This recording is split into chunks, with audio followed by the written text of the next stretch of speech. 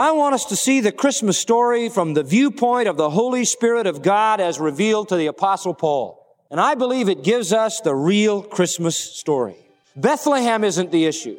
Shepherds and wise men and Joseph and Mary and mangers, they don't appear in this perspective. But what is here is the reality of the Incarnation.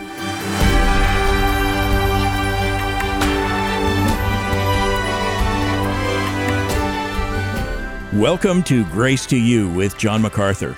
I'm your host, Phil Johnson. Even though it's still several weeks away, you've probably started thinking about your Christmas must-do list. Perhaps it includes shopping for loved ones, or visiting family and friends, or going to school plays, baking those traditional Christmas treats. While those activities certainly have their place, how do you make sure they don't distract you from what matters most when it comes to your Christmas celebration? Consider that today as John MacArthur continues his study titled, The Real Meaning of Christmas. And with the lesson now, here's John. I'd invite you to take your Bible and turn to Philippians chapter 2. Philippians chapter 2. And I want to take as the text of our Christmas message verses 6 through 11. Philippians 2, 6 through 11. Now, before we read the text and specifically present what the Spirit of God has said, let me just set our thoughts in context. At Christmas, we are confronted again, and I'm sure you're aware of it, with the sometimes very difficult task of separating the reality of Christmas from the clutter that surrounds that reality. There's so much confusion that sometimes you feel like the real Christmas story is like a diamond lost in a haystack. It just seems impossible to find. Christmas has really become a hopeless muddle of confusion. The humility and the poverty of the stable are somehow confused with the wealth and indulgence and selfishness of gift-giving. The quietness of Bethlehem is mingled with the din of shopping malls and freeway traffic. The soberness of the Incarnation is somehow mixed with the drunkenness of this season. Blinking colored lights somehow have some connection to the Star of Bethlehem. The room in the inn, so obscure, so dirty, with such meager fare, somehow embraces the thought of a warm house, a fireplace, and opulent feasting. Cheap plastic toys for little kids with which to play out their follies are mixed with the true value of the gifts given by wise men. Salesmen somehow get mixed up with shepherds. Angels are confused with flying reindeer, one of which even has a red nose. The pain of childbirth is mixed with the parties. The filth of the stable is confounded with the whiteness of fresh snow. And then there's Mary, Joseph, Perry Como, and Bing Crosby. And so it goes. The great reality of Christmas, which is the glory of the Lord being revealed, is obscured by so much tinsel and activity and commercialism. And I think it's true that Santa Claus really has become the focus of Christmas for most people. And I've noted in the years that I've been ministering that more and more each year, Santa Claus takes a dominant place. Now, as we face the reality of Christmas, I want us to see the true story. And this time, not from the perspective of Bethlehem or Joseph or Mary or shepherds or innkeepers or wise men or Herod or Old Testament prophets, but I want us to see the Christmas story from the viewpoint of the Holy Spirit of God as revealed to the Apostle Paul. And I believe it gives us the real Christmas story. The scenery isn't there. Bethlehem isn't the issue. Shepherds and wise men and Joseph and Mary and mangers and oxen, they don't appear in this perspective. But what is here is the reality of the Incarnation. This is one of the greatest texts in all the Bible. It is perhaps the most profound statement of the Christmas story anywhere in the Word of God. Paul Rees said, the passage is oceanic, for the fathoms are countless and the tides are measureless. In it we enter the depths. F.B. Meyer said it is almost unapproachable in its unexampled majesty. Believe me, it's a greater challenge than I can handle to deal with its fullness, but if I can just scratch its surface, that should be infinitely satisfying for the time. Look with me at verses 6 through 11. And in these verses, we will see 5 steps in the Christmas story. 5 features as God enters the world. 5 great aspects to the Incarnation. First of all, number 1, the Lord Jesus Christ abandoned a sovereign position. He abandoned a sovereign position. Verse 6, let's begin. Who, being in the form of God, thought it not robbery to be equal with God, but made himself of no reputation, and took upon him the form of a servant, and was made in the likeness of men. Now we'll stop right there. We find in the verse 6 particularly, and then just at the beginning of verse 7, that the Lord, when he came into the world, abandoned a sovereign position. Now, first of all, the Holy Spirit establishes that sovereign position. Look at verse 6. It begins with the relative pronoun who, and that refers back to Christ Jesus in verse 5. Christ Jesus, who, being in the form of God. Christ Jesus, then, is the theme of this passage. The Lord Jesus Christ. Now, what does it say about him? The first phrase, being in the form of God. Now, listen to me. This is without question the heart and soul of the Christian faith. The affirmation of the deity of Jesus Christ is the sine qua non of all that we believe. That is why it is always under attack. Christ is in the form of God. It is the deity of Jesus Christ that is the substantive affirmation of the Christian faith. Now let's see what this phrase means. The word being is very important. The word being denotes that which a person is in his very essence. That which a person is in his nature. In other words, that which is true of a person that cannot be altered. It cannot be changed. That which someone possesses inalienably and unchangeably that cannot be removed. It refers to the innate, changeless, unalterable character and nature of a person. For example, men may look different, but they're all men. That's their nature. They all have the basic same elements of humanness. The functioning of breathing and the heart, organs, mind, will, thought, emotion. These are the elements of humanness. You can change his clothes, you can do things to the physical form, but you never change the humanness. That is the being of man. And that is the meaning of this term. And it says of Christ that he is in the being of God.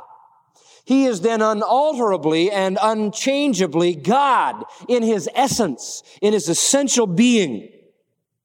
In fact, in John 8:58, Jesus said, before Abraham was, I am. And he used the I am because he lives as an eternally present God. He is eternally in the I am mode, in the present mode. He is always and will always be. He isn't was and will be. He is simply I am. That is the basis of our faith. In the beginning was the Word, and the Word was with God, and the Word what? Was God. Hebrews 1, he has spoken in these last days by his Son, who is the brightness of his glory, the express image of his person. 1 Timothy 3:16, great is the mystery of godliness. What is it? That God was manifest in the flesh. That is the substance of our faith. that Jesus Christ is God. Colossians 1:15, He is the image of the invisible God. So the word being then has to do with His essential nature. Jesus Christ then has His being, now mark it again, in the form of God. Now what do we mean by form? The English can't really help us with this Greek word. We have to go back and talk about the Greek term for a moment. It is not form in the sense that we think of a material shape or a resemblance. It is completely different than that. The word in the Greek is the word morphe. And morphe has to do with a deep, inner, essential, abiding nature of something. It is not the external. That is the word schema. Schema means the outward, the passing, the changing, the fleeting, the external. And by the way, look at verse 8. Schema is used in verse 8. He was found in fashion as a man. We'll talk about that in a moment. But fashion is the external, the changing. Form is morphe, the unchanging, the internal. For example, if you trace the use of the term morphe in its various forms, you will find that that is exactly where the emphasis lies. There are places where they seem to be used in an overlapping sense, but the specific uses of morphe in very important texts of the New Testament lead us to conclude that it means the inner nature. For example, in Romans 8:29, whom He foreknew, them He predestinated to be conformed to the image of His Son. And it's morphe. It is a new nature, an inner change. The inside of man is conformed to the image of His Son. It's talking about our nature. 2 Corinthians 3:18, it says, as we look on the glory of the Lord, we are transformed into His image. Again, it's morphe. We are changed on the inside, an abiding change that affects our inner nature. Galatians 4:19, Paul says, my little children, I have birth pains until Christ be morphe in you, until literally He be formed in you. He isn't talking about trappings. He's not talking about externals, but that the image of Christ would be manifest in the inner nature of man. In Philippians 3:10, he uses it again. He says, that I may gain Christ and become conformed unto His death. So he's talking about a deep inner representation of the image of God. On the other hand, the word schema, from which we get scheme, is something to do with a passing, fleeting external. For example, 1 Corinthians 7:31 uses schema this way, the fashion of the world passes away. 2 Corinthians 11:14, Satan fashions himself as an angel of light. He isn't really, but he puts on that facade. 1 Peter 1:14 says, as a Christian, do not fashion yourselves according to your former lusts. In other words, you have a new nature. You are a new creation. Don't put on the garments of the old life. You find both of these words brought together in Romans 12:2. Stop being fashioned according to this world, but be transformed in your inner man through the renewing of your mind.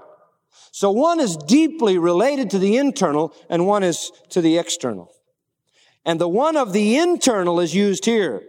It is being in the morphe of God. That is being substantively and essentially in His deepest inner man and nature in the form of God. He is God. Don't let anyone deny that. That is the basic affirmation of the Christian faith. Consequently, look at the end of verse 6. He did not think it was something to be grasped to be equal with God. Now, what does that mean? Listen to this. Satan was a created angel. Satan was created by God. He was inferior to God. He was less than God. But in Isaiah 14, he said, I will, 5 times. And the substance of what he was saying was, I will be like whom?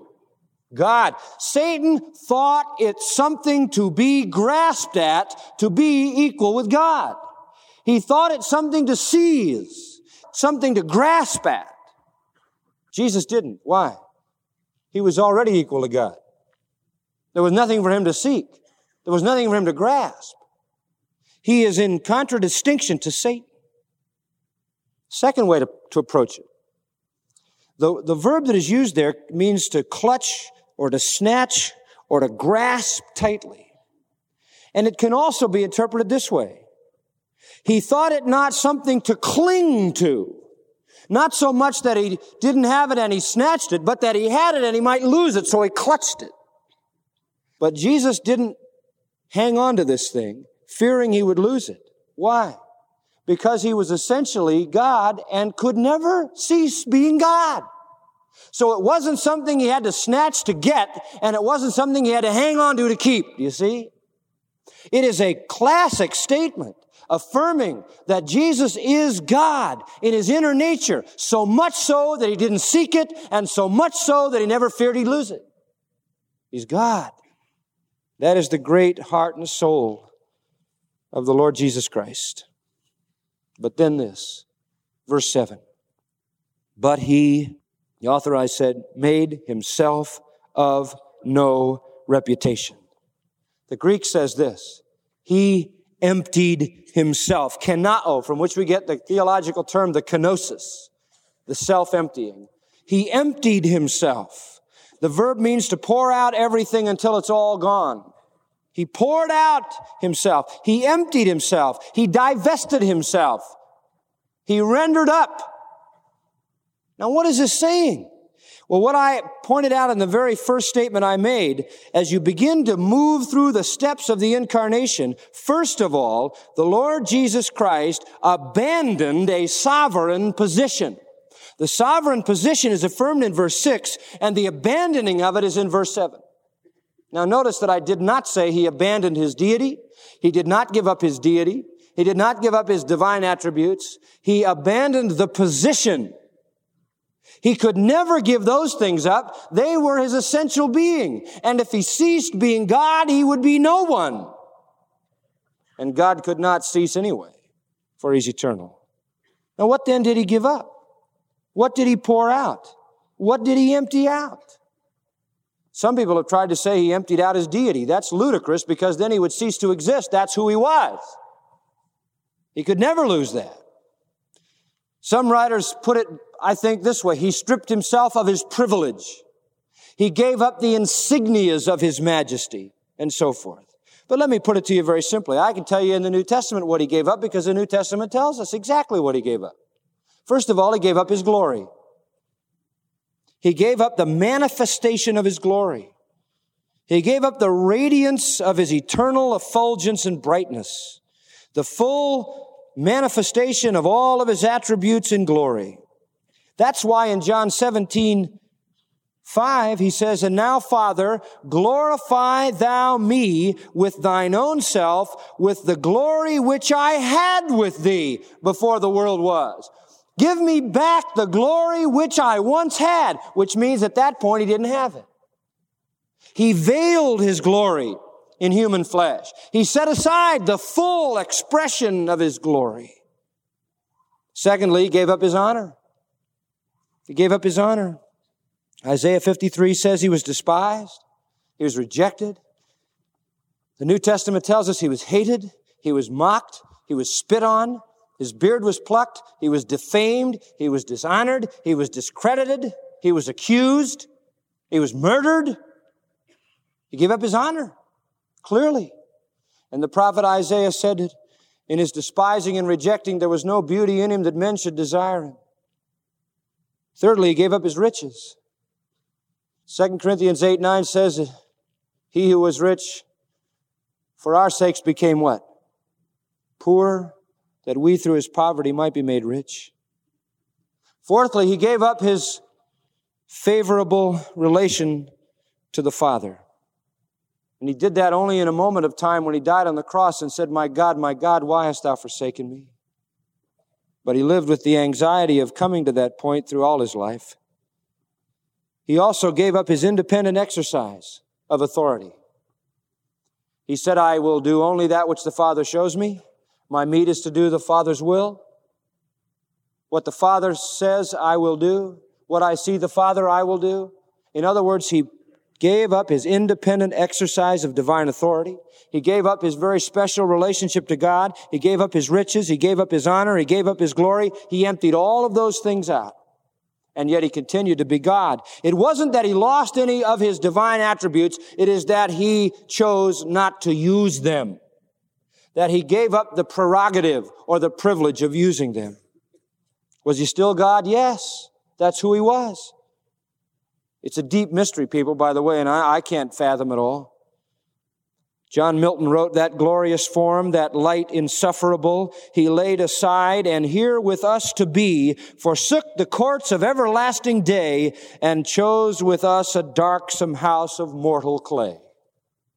He was God, but he gave up all his privileges. Boy, does that say volumes about his character? Does that say volumes about his love?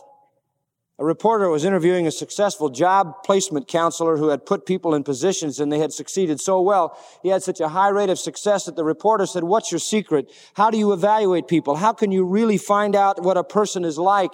He said this, if you want to know what a person is like, don't give him responsibilities. Give him privileges. You give him responsibilities, and most everyone will fulfill responsibilities if you intimidate them enough or pay them enough. But if you want to find out the real character of a person, give him a privilege. A person with real character and real selflessness and real leadership will use his privileges to help others and to build the organization. A lesser man will use his privileges only to promote himself. Jesus had all the privileges of glory, and he had no obligation to us. He was equal with God. And yet it says so much about his character that he chose to use his privileges to build the Father's kingdom and to reach lost sinners. So like a king who takes off his robes of majesty and puts on the garment of a beggar, the Son of God abandoned a sovereign position. Second point, he accepted a servant's place. He accepted a servant's place. Back to verse 7. He took upon him the form of a servant. When he became a man, he didn't become a king as a man, or a great ruler, or a great leader, or great master. He became a servant. The moment that he divested himself of his robes of majesty, he donned the servant's apron. This is exactly as the Old Testament prophet had said. Isaiah 52 verse 13 said he would be a servant. Hebrews 10, I am come to do thy will, O Father. And notice again in verse 7 that he wasn't just acting like a servant. He wasn't just pretending to be a servant. He wasn't just playing the part of a servant. He really became a servant. Verse 7, and being, look at this, in the form, or having taken upon him the form, and there's the word morphe. He took on him the inner essential nature of a servant. He became a real servant, a true servant, a genuine servant. Luke 22:27, I am in the midst of you as one who serves, he said. Mark 10:45, the Son of Man is come not to be served, but to serve and give his life a ransom. John 13, the disciples had dirty feet, and he put on a towel and he washed their feet. And then he said, the servant is not greater than his Lord. We see him in service all the time.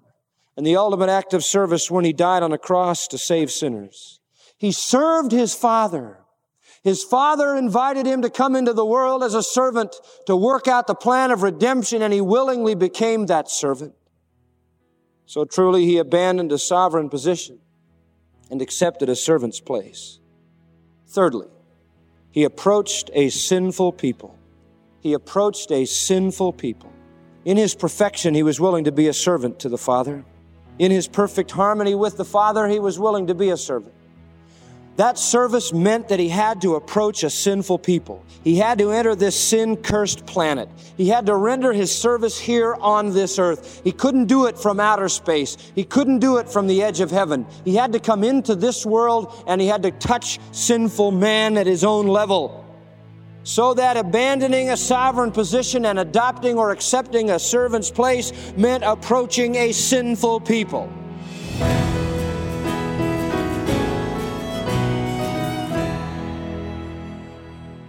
You're listening to Grace to You with John MacArthur, Chancellor of the Masters University and Seminary, and the title of his current study, The Real Meaning of Christmas.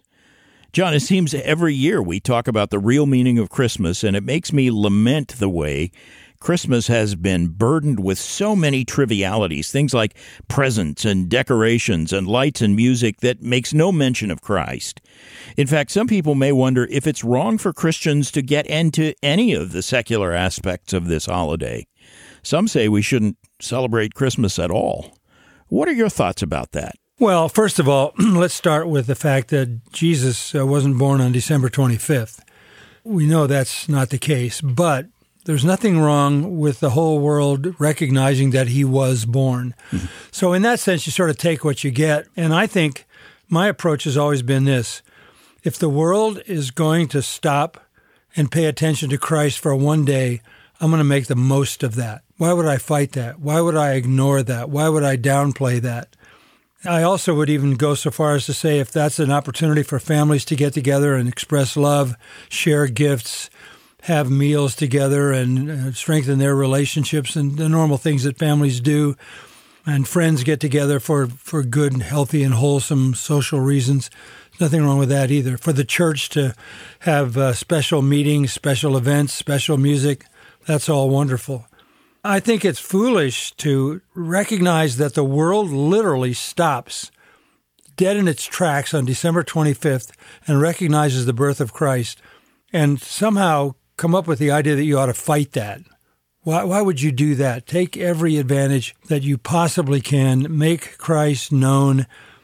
Make him the focus of Christmas. Doesn't mean you have to eliminate the other things, because many of those things are good things. I know in our family, Christmas is Christ, and it revolves around him, but it's also a wonderful time when the calendar slows down and everybody can be together in more extended time, and we want to make the most of it. The same with the church. Yeah, that's a great point, John. And friend, to help you take advantage of that greater openness to the gospel this time of year, I would encourage you to pick up a few copies of John's book, God's Gift of Christmas, to give away to friends and family members. Contact us today. You can call us at 855-GRACE or shop online at gty.org. God's Gift of Christmas costs $12 and shipping is free. And as you consider Christmas gifts for your loved ones this year, keep in mind our flagship resource, the MacArthur Study Bible. It's reasonably priced in a variety of translations and covers, and you're sure to find a great option for your loved one. To pick up the MacArthur Study Bible or God's Gift of Christmas, order today at gty.org or call us at 855-GRACE. And thanks for letting us know how this broadcast has encouraged you spiritually.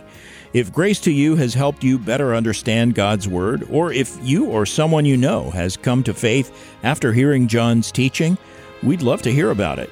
Send your email to letters@gty.org or write to Grace to You, Box 4000, Panorama City, California, 91412. And thanks for mentioning this station's call letters when you get in touch. Now for John MacArthur, I'm Phil Johnson. Look for Grace to You Television Sundays on DirecTV Channel 378. Then be back tomorrow. Don't miss the next half hour of unleashing God's truth one verse at a time on Grace to You.